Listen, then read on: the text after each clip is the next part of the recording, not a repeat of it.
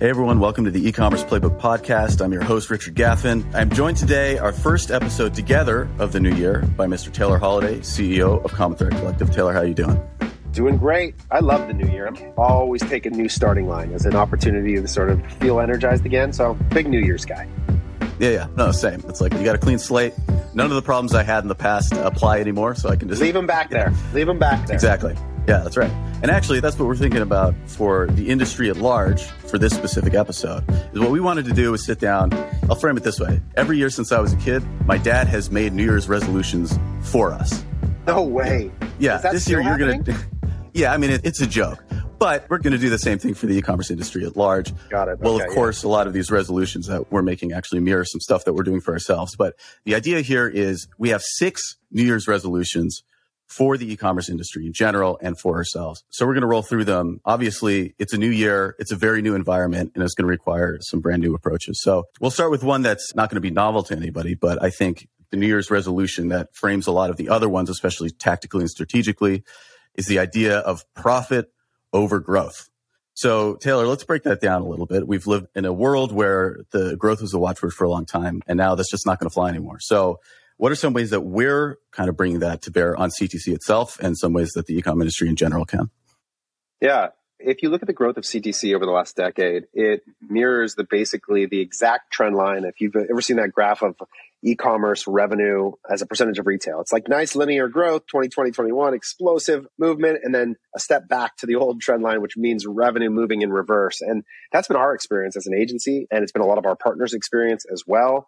And I think for us as an industry as a whole, what it means is that we're moving out of an era, and these are all well-worn ideas. This is not novel in any way, but it's certainly the case that this is a year about prioritizing profit over growth, is that we have come out of an era where we've ballooned the revenue, costs rose with it in support of that idea that was going to continue, and now we're all looking at it and going, okay, it is time to show that we can create leverage as a business such that it produces shareholder value in the form of profit. And it's time for our industry to prove that we can do that.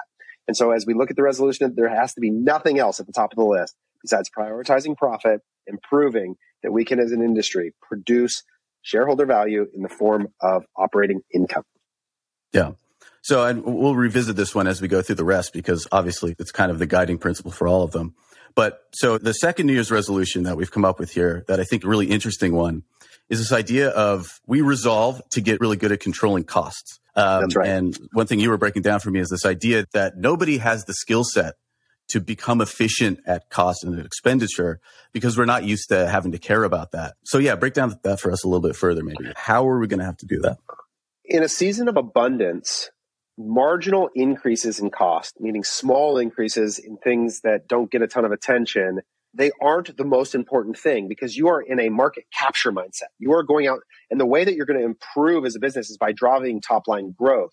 And so small cost issues don't become very important to manage. They sort of take a back seat, or maybe they should be more important, but they just aren't generally. And now when you get to that revenue flattening or even moving backwards, if you're going to produce profit, the way you're going to do it is not through a bunch of initiatives to make top line revenue grow. It's to control and tighten the costs. And so some of the very practical ways that shows up in e-com in particular is we are going to see a massive reduction in the number of apps that are used in the average e-commerce store. If you go into a tool like BuiltWith and you pull up a website and you look at how many different applications are just parasitically siphoning $9.99 a month out of every business, you're going to see that begin to go through with a fine-tooth comb. And if your application is not providing a very clear return on investment, then it's going to be gone, right? And you're going to see the rise of Google Sheets coming back for all the, applications about reporting, and you're going to see a rise of these things that are free solutions to problems that historically we got really bloated on tech that maybe was valuable and maybe wasn't. And it's funny, this got so bad that I've had application providers tell me that we're just a resource. It's your job to make money with us as a resource. And let me tell you right now, that's not good enough anymore. If you're going to say to me as an entrepreneur, we just provide you a solution, it's your job to make it profitable, then you're just going to be gone because I'm not going to take the time to figure out how to do that thing. I'm going to find an alternative solution that better meets me there. And so I know that we've been going through this at CTC is how many Adobe instances is there? Wait, do we all need Calendly links? How many, Slack users are there? What? Somebody booked this newsletter? Get rid of that.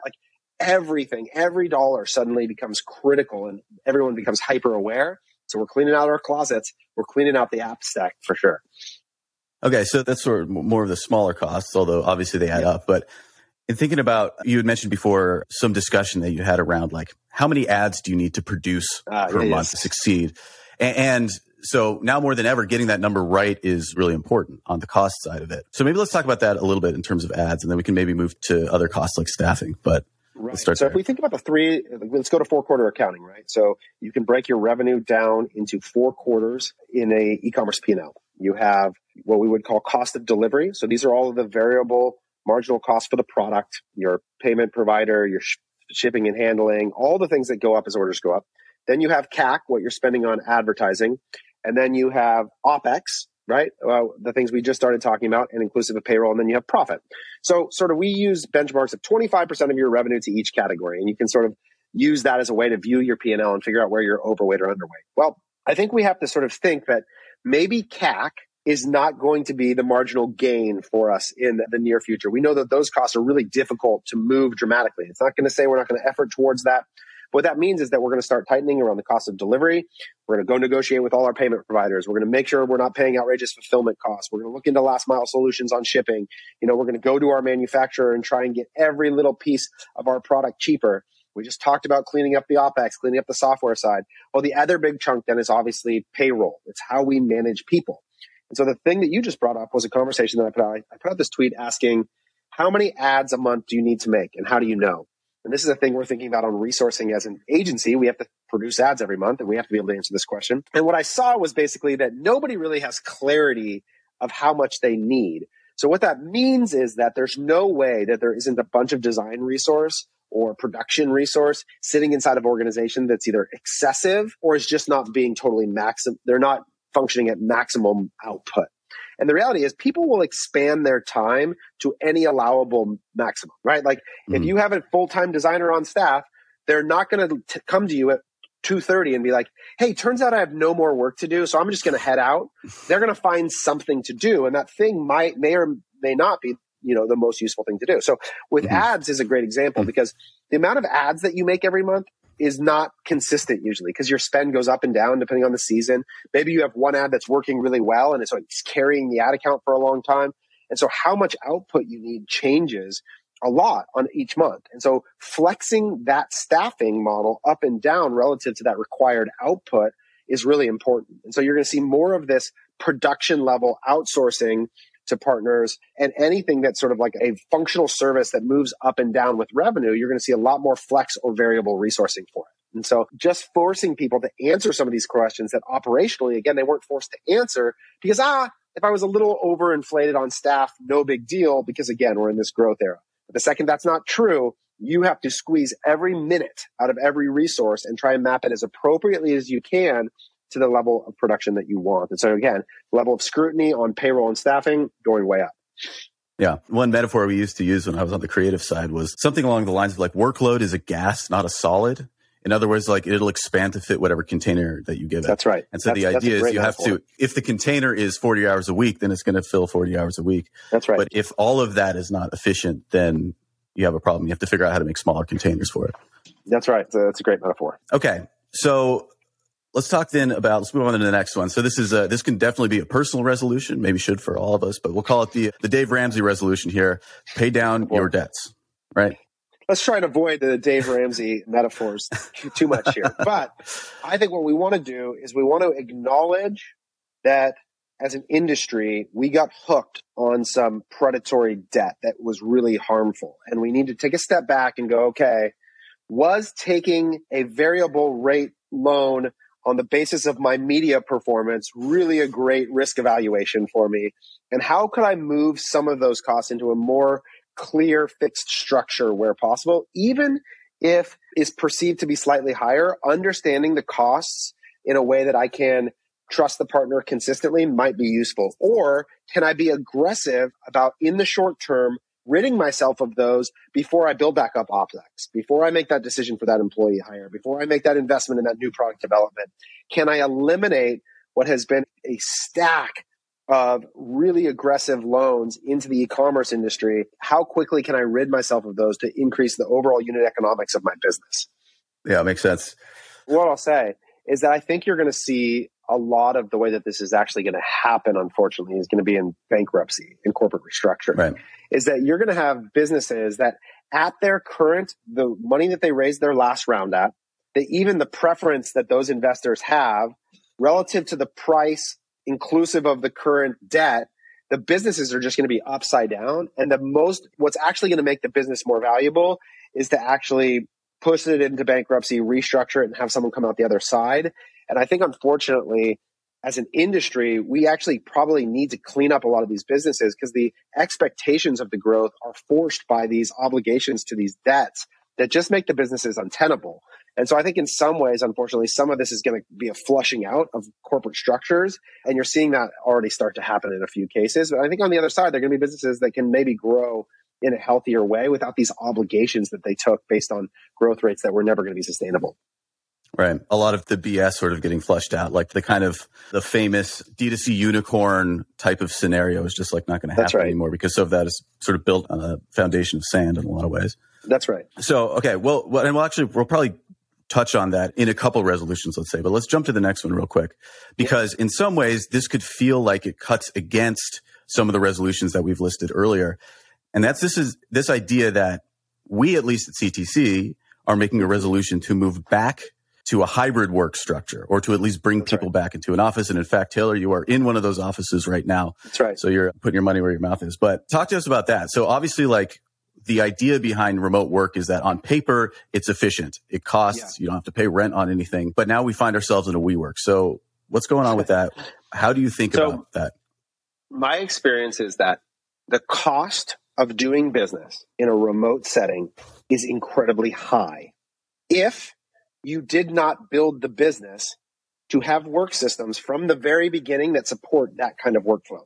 And that requires a very specific set of infrastructure, information systems, work design, communication standards, just how you do what you do in a remote world. There are companies that I think have their sort of core ethos is built around that idea. And from the beginning, they've built the infrastructure to be really effective at that. I have found for a company that was fully in office and then suddenly transitioned into a remote setting, that the cost of doing business in that way was actually incredibly high. And that was illustrated by like really slow uptake in training, the amount of time you have to spend communicating to get an idea absorbed is like really high. So just thinking about how many times I have to say something in order to create organizational adoption, and thinking about that as a cost of myself, I think about the inefficiency of the labor as a result of that. And so what I'm sort of theorizing is that the cost of the rent, which is an obvious line item, so it's easy to point your finger at it, is actually less expensive than the cost incurred by the inefficiency of my staff as a result of our current information systems. And again, there are people who I believe can solve that operationally, and they're gifted at that way, and they understand remote work at a level. I'm not sure that's us as an organization, at least not at this moment. And so we are going to find ways to create efficiency through more hybrid in-person interactions, both in an office as well as getting people to gather more frequently to try and accelerate some of the development that's so critical to our product, which is people. Yeah. What I wanted to do is revisit your point around like what I thought was really interesting, this idea that like, unless you bring a workforce in that is trained in remote work, which is a very different mindset, like really it would be kind of like you bring your company as just like freelancers who are all decided to come together and work together. That's right. You're going to have an issue because people are just like not naturally good at that, or most people, their backgrounds is in office work. Well, that's exactly. So I think what you're describing is that remote work is a skill. Okay. And you have to be good at managing your time. You have to be good at managing communication with your peers. And I'll tell you what, we never hired or interviewed for that skill.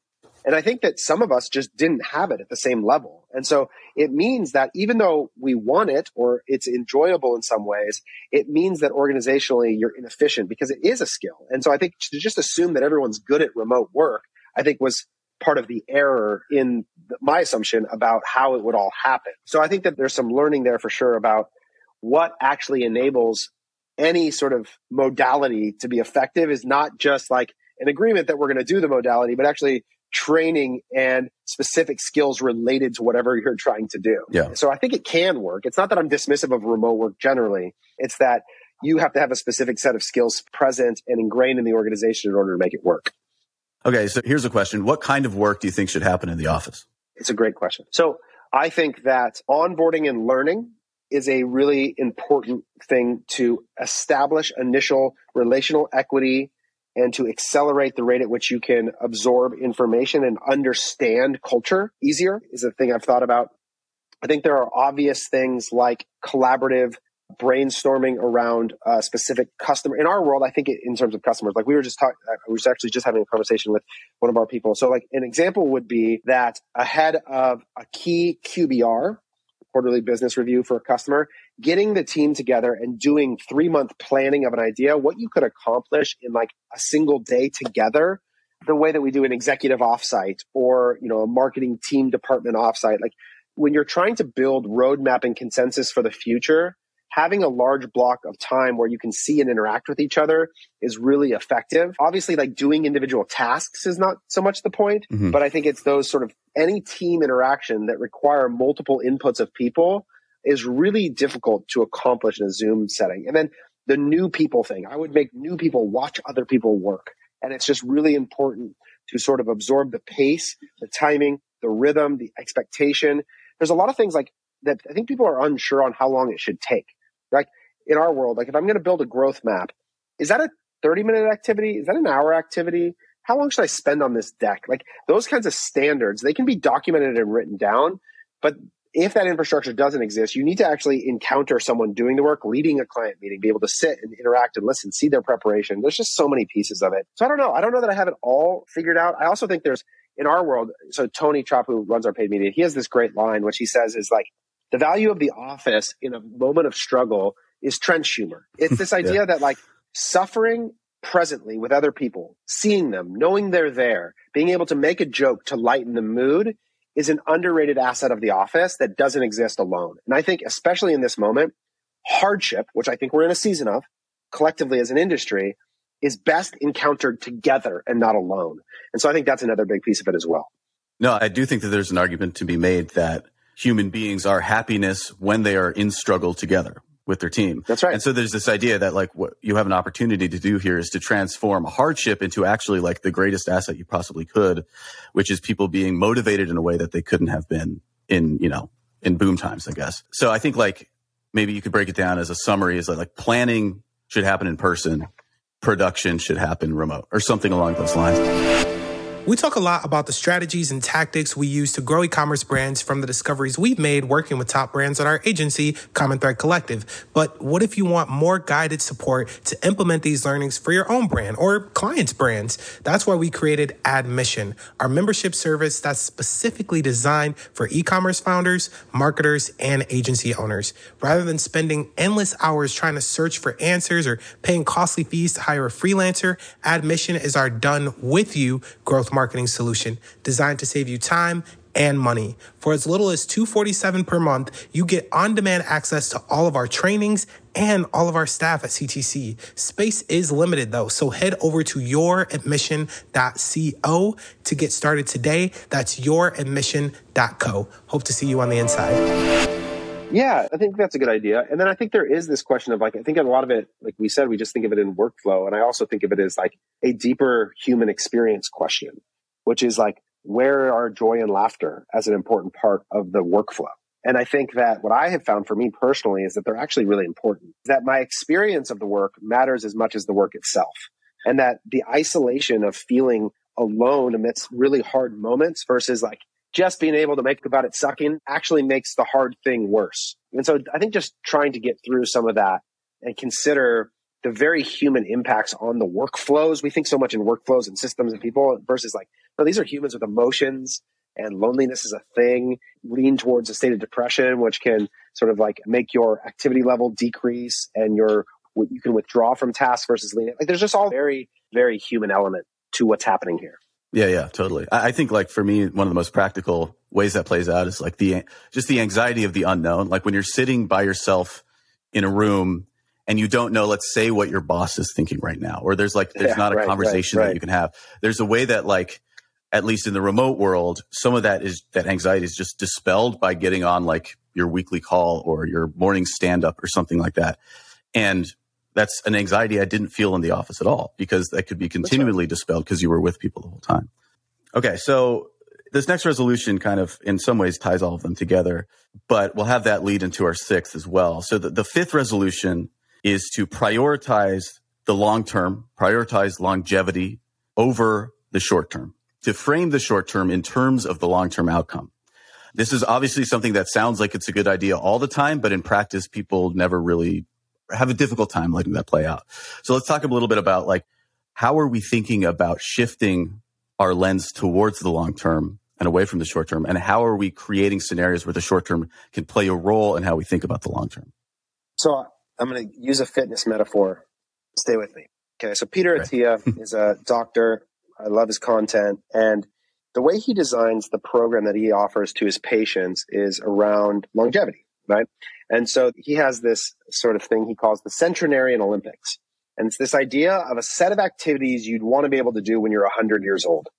And it includes like pick up a toddler, walk up the stairs without railings, like a certain set of physical activities that if you could do at 100 years old, your life would you'd still be pretty autonomous and able to live a productive life at 100 years old. And so what he does is he then says, okay, in light of that, here's what you need to be able to do at 90, 80, 70, 60, 50, 40, all the way down to you now have a set of tasks for today, right? So I want to be clear that when I say long-term thinking, that doesn't mean that you don't have short-term action or accountability. Like of course, you always have to boil things down to what are you going to do tomorrow? And you might be going, Taylor, I don't know if I'm going to be alive in 9 months. And this is sort of exactly my point, is that part of the sets of behaviors I think that we got ourselves in was that we had, and I put a tweet about this the other day, was that I had too little of a consideration for how wide the possible outcomes were, both on bad and good. And when you're thinking long term, I think you have more consideration that what you think is going to happen in the near future is less certain than you realize. And so you begin to hedge more. And so I think that there's this process by which you begin to consider survival as the ultimate responsibility, and that building a thing that could survive in any environment then becomes the most valuable task, hence anti-fragile e-commerce playbook, right? And so then you start to build a set of behaviors that lead to more anti-fragility, lower costs, more flexible resourcing, less debt, like the kinds of things that, as we've all now experienced what could possibly kill us, aware of those things, and we seek to eliminate them really quickly. So maybe it's like the quitting smoking of longevity. It's like that is a thing to do right now that's about surviving this year, but it's also the thing that if you can get through it will set you up for a really long-term gain. So I think we all would do well to step back and go, okay, there's so many short-term pressures. What needs to be true in order for me to be here in 100 years or in 50 years or in whatever long window to survive not just this recession, but any other future one that comes through it, and then build a set of actions that correspond to that. And so I know many people are feeling a very acute pressure, and I want you to know, like, I feel that with you, but it's really important in the midst of that to not make another set of corresponding decisions that sort of just slowly kill you in the name of surviving tomorrow. Yeah. A good example of this, I guess, is like, or maybe what we should do is break down, like, what does poor short-term thinking look like in this moment? That's right. Now? Because I have a good sense of what poor short-term thinking looks like a couple of years ago, and maybe it all kind of looks the same way. But if we're not in a situation where, like, bad short-term decisions, let's say, used to look like, let's spend an extra $9.95 on this thing, it'll be fine. This is not, the chickens aren't going to come home to roost on this for a while. But what does it look like now? Well, I think mainly what it is like not taking the medicine of cutting the costs in the way that it's actually the hardest decision and taking on that bad debt. Right. So like that's the short-term decision that I saw people make that solved a problem on that next 30 days of cash flow that actually made you more likely to die in the next 9 months. Right. Because what you did is like, and this is what I saw, like this progressive stack of higher and higher interest rate loans with more and more taking from you that gave you cash, but it never actually solved the underlying core unit economic problem of your business, where what you actually need to do is you need to cut your OPEX by 50% right now so that you can breathe and then begin to assess some of these problems, not go get a higher rate loan. And I think that's the kind of example that like one would solve a very short-term action. You may think that it gives you an opportunity to do but there's a lot of really hard decisions that are actually the ones that probably give you the chance to solve the business on a more holistic fashion that I think I've seen us get in a habit of like, ugh. Or another example is run the sale, squeeze the sponge, right? Like 50% off site wide may get you cash tomorrow that gets you alive for 2 weeks. But next month you have zero existing customer revenue because you brought it all forward and you still haven't solved for new customer acquisition. And so the thing like never happened. So again, instead of doing that, control the costs, go back further so you don't need so much revenue. And I think those are the kind of examples I'm thinking of. So in terms of bad short-term decisions, let's think about what are bad costs to cut? Where can you make a mistake there? That's what I'm interested in. That is a hard question. I would say that there's very few because you can almost always add back costs. It's very hard to add back revenue. Like revenue is not this thing that ever comes back if you wanted to, but there's certainly people that I think you can get yourself into a position where if you're not clear on who's really impactful inside of your organization or who's really critical to the sort of like perpetuation of the mission and the existence of the thing or the relationship with some supplier that's connected, like there could be a person or somebody that is like absolutely fundamentally business critical. But I'll tell you, and I say this as the CEO, is that I'm not even sure that's me. Like, I think that there are ways in which the thing could perpetuate in the absence of almost all of us. It could. Now, you want to fight to be really critical to the thing, and we're all working to become that. But I wouldn't go too far there because it's challenging. Now, the obvious one in e-com is like you have to buy the inventory. You have to make the inventory purchase. Now, again, though, I'd be careful. How much do you need to buy? Could you pre-sell it? Like, there are ways that you could even be careful there, but fundamentally, if there's no product to sell, there's no thing. So that's one. Like, probably can't stop paying for your Shopify. Like, there's got to be somewhere to buy the product. There's probably a hierarchy of things that I would cut absolutely last, but for the most part, almost every cost should be worth considering, I would say, in this moment. Yeah. Okay. Let's move on to our last one, because I think this one is in some ways the most interesting. And it's this idea that in the world of marketing itself, we're going to move into an era where message matters the most. And so the idea, I guess the resolution would be make your message matter most. That's right. And so the idea is that exists in contrast to something we've been saying for a while, which is that performance tactics on whatever platform, choosing the right channel, whatever, like those things will become less and less important. And what's going to become more important is the things that you can build for the long term, like brand and so forth. So break that down for us. So I think I've heard so much argument over the last 12 months about Facebook versus TikTok, Google search versus YouTube, right? Like we're at this like platform level question as if the distribution itself is somehow the value proposition. Now, I get it. There's like a tactical ad product efficacy question there, and we would certainly have opinions on which it matters the most. But I think that what we're entering into, and I more than ever before, I keep referencing tweets that I put out because it's sort of like spurring a lot of my thoughts about like what drives advertising success. And at the top of my list was brand. I've just worked with so many businesses and done so many different forms of creative that I know what makes a business work best is like people know about the product. They have trust in the product. It matters to them. It has a deep connection with who they are as people. That's the number one thing that drives ad account success. And so this idea of like, what is the message or brand or purpose or why that in a moment when everybody's going to cut costs, we're about to go into an individual, like consumer level crisis on recession and debt, I think, personal opinion. And in that moment, you know what you do? If the thing you're buying doesn't absolutely fundamentally matter to you, it's gone. And so the question is, why does your thing stay in that moment? When every commodity and app that sort of matters is gone, why does your thing have to stay?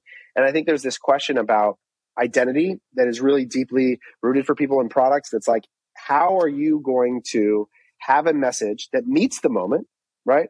That matters so much that the medium is almost secondary. It's inconsequential. You could put it on Facebook. You could put it on YouTube. You could put it on TV. You could put it on radio. You could put it on anywhere and people would care about it.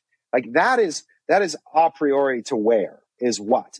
So Matthew Bertelli, who runs a company called Lomi, put out this tweet just a second ago asking like, hey, if you were looking to develop trust with your consumer, which platform works best? And so my response was, I think it's more about who than where, right? It's the same idea, which is that what I think matters the most in this message, whether you're building trust or building brand or building, is what are you saying? And why does it matter to people? Why is it interesting? Why is it so compelling that I have to learn more? And I think that's the thing that we're all going to be challenged with is we just can't anymore arbitrage this ad product that goes like, grab anything, smack it on product on white, run a conversion campaign, and it's off to the races. Like, it's going to have to be more compelling than that. And so I think that's really good, because I think good businesses get built that way, is that there's a premise that actually really deeply matters. And I think that's what you often hear, is that in the moments of struggle, the things that rise out of it is actually something with substance. There's an actual forced quality that has to occur, or it has to be really compelling in these moments. And I think that's what we're going to see, is we're all going to dig in and go, shit, why do my shorts matter? Why does my beverage matter? Like, why is it actually necessary in the world? Why do we need it? And the brands that can answer that question, they'll make it. They'll come out of this in a way that's going to be really, really impactful. Yeah. No, I think there's a question too here about like what it means to execute your brand, because I think that there's like often a misconception that brand is, obviously like a pretty website and a nice brand book and whatever, when in fact brand is just the sort of aggregate things that mean something about you to your audience, right? And so, yeah, so what does it look like to do this well, to kind of like bridge that gap with brand in this moment? So I think, I'm thinking about this at CTC a lot, right? Like, why do we need to exist? What is our sort of place in the world? And how does that inform then every single thing that I do? Because I agree with you. Brand, I think, is the collective sum of everything you do. It's the quality of your customer service. It's the experience of your unboxing. It's how your ads appear in someone's feed. It's how your employees talk to other people in the world, how they treat their partners and vendors, and how your booth looks at a trade show. All of these communicate something about who you are. And so you could never say that you are a premium brand and then have at a trade show your booth sort of falling apart. It just wouldn't work. You wouldn't connect the dots and make people believe the thing that you're trying to represent in the world. And so I think what it forces people to do is, like, every decision that I make, every single one of them goes through this lens. And brand can be anything. We are the cheapest, highest value thing in the world. And then everything you do should reflect that, right? So there's I think people make this horrific mistake that brand is expensive videos. Like, that is the furthest thing from understanding what brand actually is, right? Brand is how your people show up on Zoom and what they look like, right? It's like literally every single thing that you do is a communication of your identity as a business. And so I think the ones that do this really well, there are people for whom they have a level of intention about every touch point. They are willing to scrutinize every experience of them in the world and ask the question is that what I want people to understand? Am I reinforcing my idea in the world, right? And again, that they can draw out a timeline of every interaction with the customer, from the ad to the website, to the email, to the customer service, to the unboxing experience, to the post-purchase flow, to all of it. And they can go, I will make sure that the thing that I matter, we call it, mission magic money. We used to use that old phrase. It was like, how does every touch point communicate these things about who I am? And what I'll say is that I think in this moment, people will continue, when you've given them a clear reason why, and they continue to experience that why over and over and over again, such it reinforces the decision that they made to be a part of your thing. And communities get built that way. And, like passionate cult followings get built that way, because they are constantly reminded of why they made the decision to be a part of your thing, because every touch point is magical that way. Yeah. I think that there's also, like, whenever these moments come around where people talk about brand matters the most, message matters the most, like, this does happen. But so I will say specifically, it now matters more than it ever has before, for sure. But I do think one thing that happens is that, like, people can kind of miss on thinking about what's spoken and what's unspoken. And so I think particularly, let's say your example was shorts. Let's say your brand is that they're the most reliable shorts, whatever that means. They don't fall apart. They don't come apart at the seams, whatever. Maybe the best way that you can present that brand to the world is not by saying your shorts are reliable or spending a lot of money on a brand book. It's being the most reliable company that sells shorts. So we can always get you on the phone or whatever. You're easy to make contact with. Like, the shorts themselves, the product is really good. Like, there's all sorts of elements where you can take that core idea of reliability and live it out in a lot of ways without actually saying it or showing it per se. Right. The website is never down. It always works. Like, you've got to reinforce the idea everywhere. Right. And I think, a simple way to think about this is, like, let's stick with shorts as our metaphor, is if in the good times people bought 5 and now they're going to buy 3, why do you make the list? Because the answer was easier before. Because if I was buying 5, I was willing to consider more things. If I'm choosing 3, I'm being more intentional with my purchase. I'm being more thoughtful about it. And so only the thing that matters to me the most makes it through. And so whatever that is, for some people, that'll be performance. For some, it'll be reliability. Some people, it'll be price. Some people, like whatever it is, only 3 make it through the filter. Then you've got a higher standard to getting to that purchase. You've got to have deeper consideration to get to that same end result of being in the drawer. Thanks again for joining us on the E-commerce Playbook podcast. Please remember to rate and review if you're watching on YouTube, like and subscribe as always.